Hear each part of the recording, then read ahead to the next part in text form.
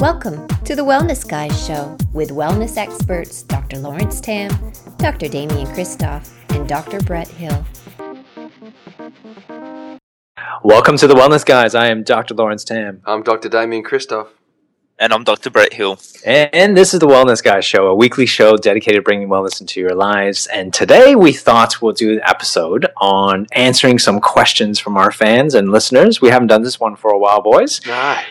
So it's been a while. But we've been getting a lot of Facebook fans been asking us questions by email, and we've been trying to get to majority of them. I hope you appreciate the answers. But some of the questions have been fantastic, haven't they? Yeah, definitely worth sharing. Yeah, so we thought we would share some of those questions and our answers to them, just in case you missed it on our Facebook page. All right, but before we do that... You're so dramatic. It'll take on our Facebook page. I love it. Getting my radio voice going. I love it. All right, guys, so let's... Damon, you actually have a shout-out to begin the day. Look, I do. And please, let's not make this a habit. But when I jumped onto iTunes today just to check out, see where our position was in the world rankings of health podcasts, one of the, which I have to say, it's not as good as what it used to be. But what I'd love to know is why people aren't recommending us. I'd start recommending us again, because we were flying for a little bit of time. We were number 1. Today, we're number 18. I was shocked and dismayed. But all that aside, that doesn't mean that we've got a bad podcast. What it means is that you're not spreading the word. You've got to tell more people about it. And the more people you tell, the better it's going to be. Like this guy, Chris Higgins, he's an exercise physiologist, and he wrote one of the most glowing testimonials I've ever read of anybody. It was just absolutely incredible. He basically sings our praises. He said it's the only podcast he listens to. He reckons that most of the stuff out there is rubbish, and ours is fantastic. And then he went on to say that he could listen to the whole podcast, which was really good, and he liked the mix between the humour, the science, the conversation style that we have. And he shares it with all of his patients. So, thanks, Chris. Thanks for letting us know that you're enjoying it. And look, what I got from iTunes when I jumped on there was over 60 different ratings, or 60 different people saying, great job, and everybody's just loving what we're doing. So thank you so much for doing that. But spread the word more. Tell more people about it. Yeah, and the thing is, it's also subscribing to iTunes and also listening via your iTunes iPod or iPhone. That's one way to make sure that we get our rankings up. But we are actually number 2 in the fitness and health or nutrition category, I believe. We just checked that just before. Yep. Yeah, and we were actually number 4 in health, Damo, so I don't know what you were looking at, because I only just looked at it a moment ago. I was number 18 we jumped up when I jumped on. Maybe in Melbourne, maybe. Or maybe that's the world rankings. Maybe that's the world rankings. Maybe it's the world rankings. I'll check it out. Maybe I have to adjust my country settings. Yeah. Well, anyways, we do want to say thanks for Chris. That's a great comment by you. So thank you very much. But today's episode, we have lots of questions, so we want to make sure that we get through all of these. So the first one, people have been asking. There's been several people have been asking about this. Is the difference between artificial sweeteners and sugar? Which one's best? And what should they use? So I'll toss this over to Damo, because Damo, since you are the nutritional dude in our podcast, let's hear what you have to say. Oh, I'm only the part-time nutritional dude. Bretto's taken over most of that these days, so I'm just going to stick to eating my carrots in the corner. But no, the thing is, artificial sweeteners. Let's just start with the word artificial straight up. Like it just kind of doesn't make any sense. So we put that into our body anyway. And when something's artificial, it means that it's been man-made or machine-made or derived by chemicals. And really, unless it's natural, our body's not going to recognise it too well. Now, what I do know, we've spoken a lot about evolution, and I know that we have evolved to be able to manage a whole host of different types of chemicals throughout our existence. However, we haven't evolved to manage many of the different chemicals that come to us in the forms of artificial sweeteners. So let's just say that sugar comes in various different forms. The more natural the sugar is, the better it is for us. So, for example, we could look at coconut sugar or rapadura sugar. Both of those sugars are both extracted from an actual plant and then just dried and then broken down. Then you go all the way through to your refined sugars, and that could be your white sugar or your raw sugar or your brown sugar or all those sorts of sugars. And the fact of them being, the fact that they are actually all natural means that the body has a response to it, which is a measurable response. And that measurable response is a rise in blood sugar. And that enables us to then be able to modify our diet accordingly. And we can understand the response of our body to that particular food. But when we put something artificial into our body, it's not necessarily going to give us a measurable response.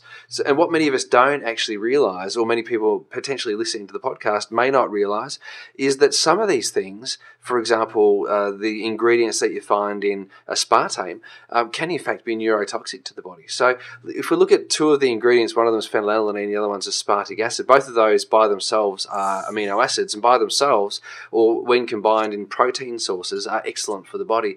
In large concentrations, phenylalanine's been shown to not be good, and the same as large concentrations of aspartic acid. On their own, you don't want to have too much of any one individual amino acid. So just if you look at it from that point of view, just dosing up on those particular aminos may not be ideal.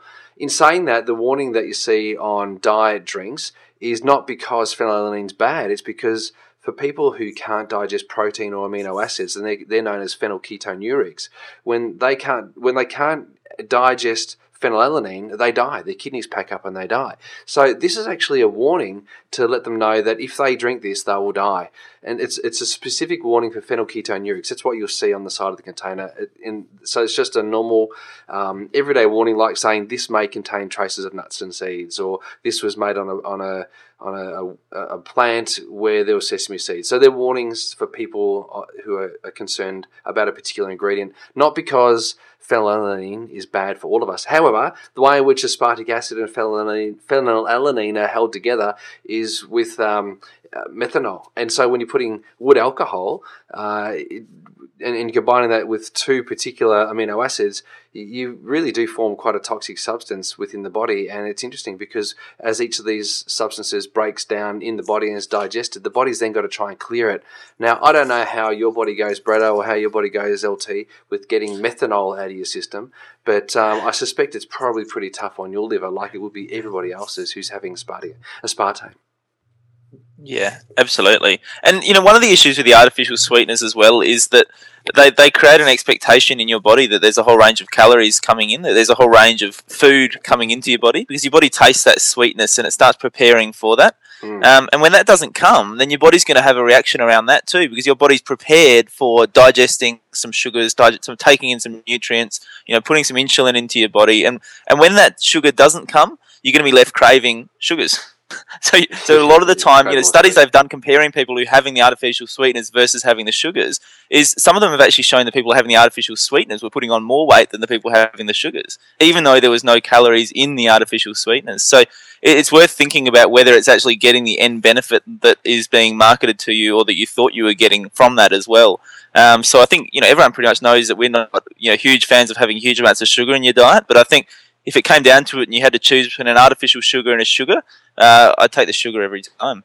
Absolutely. There's a couple of others. You've got sucralose, you've got asulfone K, there's I don't want to mention brand names. I'm just trying to think of some of the other ones that are out there. But sorbitol is another one of those ones. And what we actually know about sorbitol and sucralose is that they break down later in the digestive process, and they still result in a blood sugar spike, but later in digestion. So whilst you won't see in that initial 1 to 2 or 3 hours that you typically see a sugar spike from taking normal sugar, you'll still see an insulin response and a sugar response or a glycemic response later in the digestive process.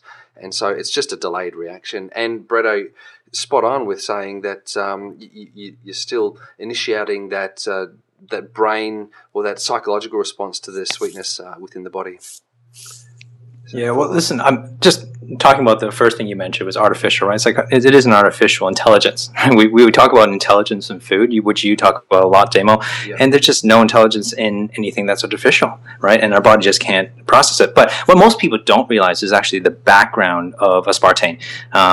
When it actually first got approved, where at the FDA actually back, I think it was around the 70s. Yes, in the 70s. where it was knocked back at least 2 or 3 times, and FDA kept on knocking it back. And it wasn't actually until Donald Rumsfeld, is it Rumsfeld? Yeah, Rumsfeld. Who was part of the Secretary of Defense in the George W. Bush administration. He was appointed by Ronald Reagan back in 1981. Now he's got a conflict of interest because he was actually the CEO of the company who I think it's GD Searle that owned aspartame at the time. And when he got approved, when Ronald Reagan got elected to be president, they actually Ronald Reagan put him in charge of the FDA, and he got aspartame approved within a year under his watch. Even though he's part of the CEO of the company that owns aspartame, and I remember reading a story, and don't quote me on this. You have to do a bit of research on this. I'm pretty sure where it was a 3-2 vote against. And so what he did was he basically said, okay, well, I'm going to add one more person to the vote. So it was a 3-3 tie. So therefore, since he was the head of the FDA, he just said, well, since it's a tie, I have the vote. And that's how aspartame actually got approved. And it's interesting you mentioned the FDA, Lawrence, because I know that in America, that aspartame is actually one of, or if not the most reported adverse reactions to the FDA in America. It's an incredibly high number of their adverse reactions reported are as a result of aspartame, which is fascinating. And it's unfortunate. It's in everything. It is in absolutely everything. And I think now who has the right of aspartame is Monsanto. So if you know anything about Monsanto and the drugs that they put out. Oh my gosh. That's right. All right, so I think that's enough about artificial sweetness and sugar, and we'll leave it at that. We did actually had a question on chocolate. One of my favorite things. This question was actually asked over the Easter break, but I think that what the main question that people wanted to know is what type of chocolate should they have? Obviously they still want to have the chocolates. Some people just don't want to give it up, but if they want to have it, what chocolate should they have? Brett, let's pass it on to you first, and let's see what you think. Great. Well, I know that in our interview with Cindy O'Meara recently, she mentioned some chocolate there that she was making, and I know that she is going to be putting out a blog on that very soon that we'll be able to share with our listeners of the particular recipe she used to make some of that chocolate. So we will share that with them. I also have I actually went to a seminar today from Dr. Yana James, which is fantastic, and she actually made some chocolate when she came around to my house, and that was a chocolate dip. And it actually had in it had banana, it had avocado, it had cocoa powder, and it had maple syrup, I think it was.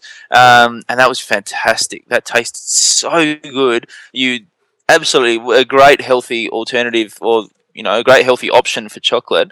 And we actually had that with just some fresh fruit dipped into it, and it was amazing. So I will ask her for permission to put that recipe on the Facebook page as well, because that was awesome. Wow. So those are some good options if you want to have something chocolatey. That sounds incredible. Well, that's a long far cry from the wouldn't it be nice glass and a half of that the purple ribbon. So yeah. That's full on. But look, good on you, Yana, and well done. That's amazing. I wouldn't mind trying some of that myself. Actually, I'm a bit of a chocolate fiend. I don't mind it. I know that LT is too. I've always said that the darker the chocolate, the smarter it is. And the way in which I argue that is that when you try to eat a whole block of dark chocolate, it's really difficult. Your body actually gets signals from the darker chocolate to tell you to stop eating it. But you can quite easily eat a whole block of milk chocolate because there's a lack of intelligence in it. So I go with the least refined sort of stuff. The darker it is, the easier it is for your body to recognise that, hey, I think you've had enough. So, Bretto, you might take that to the nth degree and actually go and chop down a cocoa bean from a tree. Or actually, you might actually chop down the whole tree and drag that back to your house and then just shake off some cocoa beans. House? Cave. Sorry. You might do that. But I'm more likely to go a slightly more refined version and, potentially look at the darker chocolate. That's the thing that I would suggest that you do. If you're going to get involved in chocolate, make it darker. Or if you can be as well behaved as what Brett is and what Jana is, then go for gold. Make that recipe. And I know, Bretto, I'm going to give it a go. I'm going to try it out. It's awesome. Seriously good.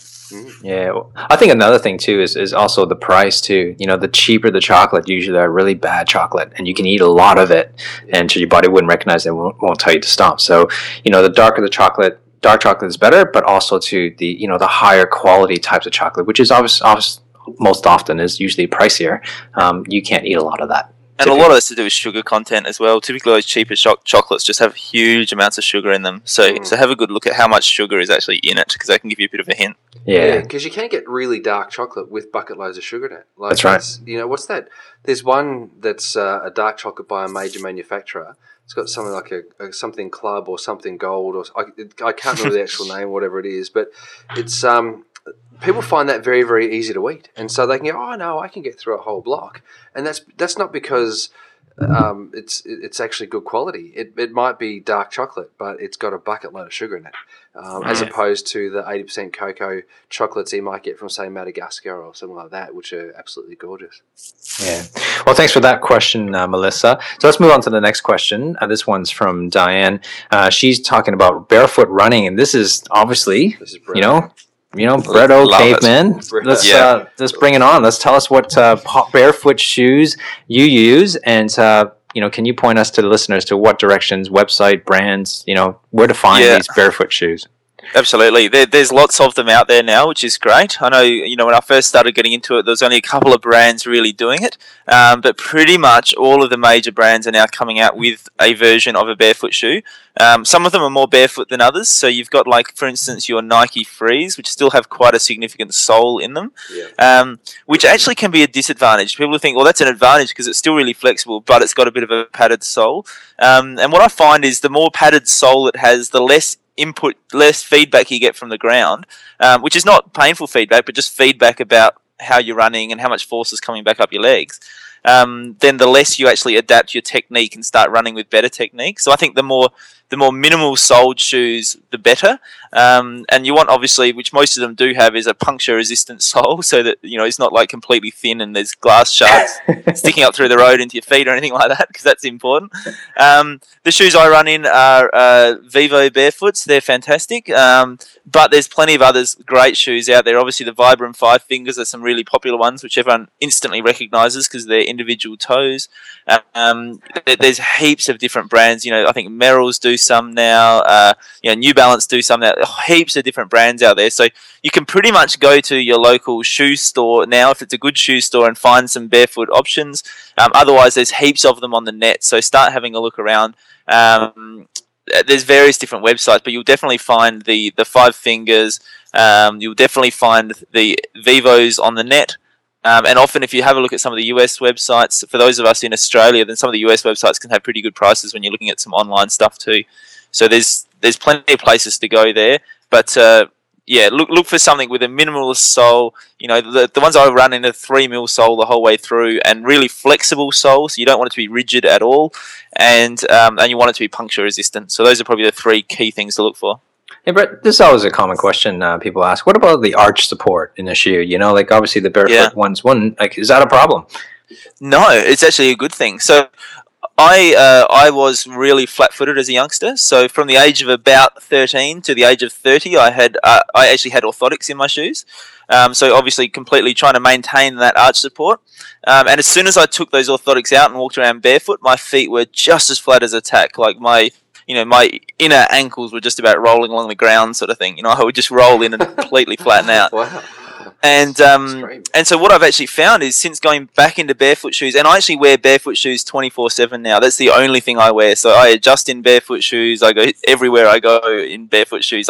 If I wear my suit, I'm still wearing my barefoot shoes. Such a caveman. I know. But what I've found is that actually the arch has started to return to my feet. So I've actually got more of an arch in my feet now than before, because I'm actually using it. I'm building up the muscles in my feet and regaining my arch naturally. I have worked with a podiatrist who was doing some adjustments to my feet to make sure all those joints were moving again, because they'd gotten pretty stuck from spending 17 years stuck in a orthotic in a shoe. Not all podiatrists do that too. It's important to remember. No, there's very few that do it. It's important to find a good one that can help you out with that, and some rehabilitative exercise, because my feet were really weak just from not having used certain muscles for a really long time. That I did some exercises there, but at the end of the day, the exercises for me weren't a huge part of it. I found that when I just got into my barefoot shoes and wore them all day, then the muscles just built back up anyway. Yeah. So the lack of arch support. There's probably a small percentage of people who have feet that are just so dysfunctional that they need that arch support. But I think for most people, they're actually better off getting rid of it, getting help from a podiatrist to get your feet moving again, and actually building back those muscles. Yeah, I've seen some chiros do it too as well. So some chiropractors do it, not all obviously, but some chiropractors do work on the feet and get them moving as well. Absolutely. Listen, go ahead. It was just, of course. When Brett mentioned, because I've heard of the Vivo Barefoots, I've heard of those before, and I couldn't work out why I had, but now I recognise it because Simon Floriani used to sell them in his practice, right? So, and I was there, so I remember seeing them, and one of the things that I remember learning about those was that they say that if the sole is thicker than 7 millimeters, then it can't be considered to be barefoot, because at 7 millimeters, it's just over half a centimeter. If the sole is thicker than that, then there's no proprioception to the foot, zero. And that's the key with the barefoot technique, is that once you start getting that proprioception, which is that feedback from your foot about how your foot's landing and where your foot is in space, that's actually what helps you correct your technique and return to a natural barefoot technique. Yeah. Yeah. All right, so I love this next question, and we're running out of time almost. It's crazy. But this question is from Allison, and I'm going to just read the whole thing here. Why some people get fat and others don't? Obviously, there's a frustration there. As in two people eating the exact same food, be it healthy or unhealthy, and doing the same exercise, yet one puts on the weight and the other maintains their weight. Love to understand more. Can I start? Damo, I'm gonna just pass that one to you. I'm going. Let me start. Let me go. Well, the thing is, there's this perception that what's good for one is good for everybody, and that's not the case. Genetically, we're all very genetically different. So, what might be good for Bretto might not be good for LT. What might be good for LT may not be good for me. And but there is an underground, or more of a theme that you can follow that keeps you healthy, and that's what we've been talking about in terms of living more primally. In Brett's case, very paleo, and in my case, probably more certainly towards paleo, but not full on paleo. But the idea being that you eat as natural as you possibly can. Now, there's some foods that'll be really, really good for you, and some foods that won't be, just based on your genes. There's some people that I've actually done genetic testing with who shouldn't have any olive oil, and there's other people out there who should drink heaps of the stuff. There's other people who can't tolerate at all any coconut oil because it's got saturated fat in it, but there's other people who can actually have coconut oil and do really, really well from it. And likewise, some people won't have an adrenal response that's anywhere near as significant as other people when they have a little bit of caffeine put into their system. So genetically, we're programmed slightly differently. So there's that. But there's also then the environmental triggers. So you need to be able to put people into the same environment. So if you had two people eating the same food in the same environment and there was some kind of difference in the outcome, then you'd have to consider that it was genes. But if the environment is different, then you could consider that the environment is playing a role to play. So it could be deodorants, it could be the inability to detoxify effectively, it could be stored feces, you might not be pooing as much as what you should, it could be hydration, it could be a whole host of other things, it could be stresses in your life. So there's other things that can come into play there. Is there anything you want to add there, Bretto? I've got a few things I want to add. I reckon there's a few things that can, even though you're eating all the right stuff, can really affect you. One of those is definitely stress, as you just mentioned, Damo. Yep. And we know that when that stress response is overactive in your body, then it really does encourage your body to store more fat. And to not utilize the fat that you've got there and start burning it up. So stress can actually play a huge role in that, in terms of what your body does with the material that's coming in there. The other thing can have a big effect is food quality. So you may actually be eating the same food, but actually a different quality of food. And that can adversely affect your body too, in terms of how your body processes and utilizes that food. If you're not getting the same quality, then you may not be getting the same results either. You're talking about the types of like organic or biodynamic? Yeah, exactly. What sort of stuff is actually in the food? Because, we heard Cindy speak in that interview about how, lots of other stuff can be stuffed in there and hidden in the food. And, there can be different amounts of sugar in the, we just spoke about the chocolate, right? There could be, you can both be eating dark chocolate, but one of you is eating the, 80% high quality one of you is eating the one that's full of sugar. Well, then you're going to get different results there as well. So definitely the quality of those ingredients can make a difference in terms of the result. And chiropractic can make a difference as well. Actually having a healthy, Sure. functioning spine and nervous system is going to change how your body's processing and utilizing the food that you are getting, and how your body deals with that and how your body manages that. So, once again, that has a big impact on that stress response in your body. And the final point I wanted to make was that sometimes it's that last 5% of what you eat that makes all the difference. So sometimes people will think they're eating the exact same thing as somebody else, but it can just be a few tiny little tweaks that you almost don't even notice that there's that difference there, and it can be just that last 5% that makes the world of difference. So perhaps I find for people sometimes actually keeping a food diary can be a really good idea, because it enables them to understand what they are actually eating, and sometimes that can be different to their perception of what they're eating as well. I've certainly found that with myself when I've gone through and done that process, that once you look at it in black and white, you go, oh gee, that's a bit more of that than I thought was going in there. So a couple of different things to think about there, I reckon. Yeah, two things I would like to quickly add. I think you talked about Damo, about the environmental stresses, or also the environmental issues. I don't think any of us will actually be exactly the same with those environmental stresses, because our mental perception of a stressor could be completely different. Exactly. One particular, say something, you heard something on the news, like you and I could both be listening to the news, but it could really affect me, like in terms of emotionally, but it may not have no impact on you whatsoever, even though it's the same trigger. So I don't think any of us will ever live exactly the same environment, even if we live in the same household and, we have the same job and everything else, just because our upbringing, really does affect the stress and the perception and the belief system, which is what Bruce Lipton talks a lot about. So that in itself can create a lot of your ability and how your body actually processes the food. And the second thing, I think it's important for people to know that what we suggest on this podcast is, although it's great content, and then obviously it is great content, but it is generalized to majority of the people. But there are certain people that will not fit into that mold, right? And we you mentioned that with genetic testing, and I remember getting tested for myself, and we found out that I couldn't tolerate caffeine or couldn't tolerate alcohol very well. I could, but I just don't do it very well, and that in itself, one of the reasons why I don't drink or actually drink any coffee or caffeine or anything like that. So it's really important to realize majority of the things that we say will fit most people, but there are certain people who will not fit into that mold, and obviously we need to do a bit more testing. Let's see if we can punch out a couple more questions here. Diamond Lily would like to ask a question about one of our podcasts on podcast number 29. She'd like to hear more about how we manage psoriasis. I think it was because I mentioned that I had psoriasis. Mm-hmm. And many people are actually told that if you've got psoriasis, you've got it for the whole of your life. Well, that hasn't been my experience. And the way in which I got on top of it is I did repeated liver cleansing, and I continue to eat a very, very clean diet. I don't drink much alcohol. In fact, you could almost say that I don't drink alcohol at all. We couldn't, because I actually have a drink every now and then. But I do things very, very cleanly these days. I make sure I take fish oil. I eat a very, very, very rich diet in micro and macronutrients. So I'm eating all of the proteins, all the fats, all the appropriate carbohydrates, which is fruit and vegetables essentially. And I'm looking to make sure that I keep my body well. I make sure my bowels are working really well. These are the key things that you've got to do. So you keep your liver healthy, you keep your guts healthy, and everything else will be healthy. And did I mention the spine? If you're not getting your spine checked, it doesn't matter what you do, your nervous system's not going to be as well as what it should be. And if your nervous system's not working well, you can't tell your body to do whatever you want it to do, because it can't do what it needs to do if the nervous system's not working well. So go see a chiropractor. It tends to work. Nice.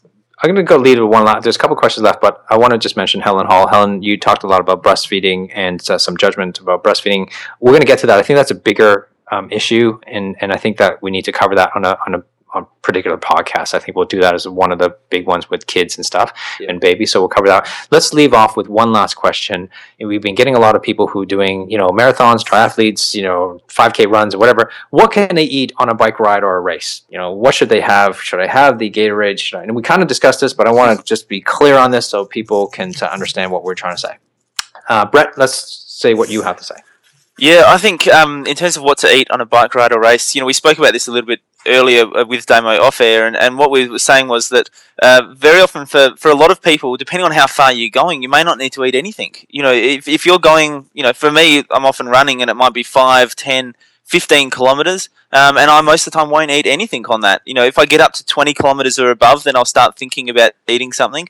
But we seem to be trained to this idea that we have to eat to go and exercise, and it is not the case. You've got plenty of stored energy there in your body. In fact, many of us have got more stored energy than we'd like to have there in the body. So we're not going to fade away and pass out in the middle of the wilderness running around. So you probably need to. For many people, they need to get past that already. They absolutely have to eat, and then if you're doing enough, long enough endurance that you do need to eat something, then I just think keep it simple, keep it clean, have some fat and protein in there. Don't buy into the idea that it has to be completely carbohydrate laden. And so, usually if I do a longer run, it'll be simple. It'll be some nuts and some dates maybe. Like as simple as that. It'll just be really clean stuff. If I'm going for a really long run, and I'm talking now, 3, 4, 5 hours, then I'll take some food with me, and it might be a banana, and there might be some nuts again, and some other pieces of fruit perhaps, and that's really enough to keep you going. And then the electrolyte drink, which I know I've spoken about before, if you're going above sort of 2 or 3 hours, then you want to think about replacing those electrolytes. And that's just coconut water, blueberries, bananas, and a little bit of sea salt, and simple as, really clean, but gives you everything you need to keep going. Excellent. Well, great, guys. That's packed in, and we got to sign off. So if you have more questions, please check out on our Facebook, obviously on our Facebook page, and also on our website, www.thewellnessguys.com. Leave your comments below this episode. Tell us what you think. Now, more importantly, please tell your friends and family. We're trying to spread the message, and we're putting everything in here on these podcasts so that we can help change the world. So really hope you guys join us on our iTunes podcast. Until next week, begin creating wellness into your lives. Lead by example, and let's change the world's health together. Join us next week on The Wellness Guy Show.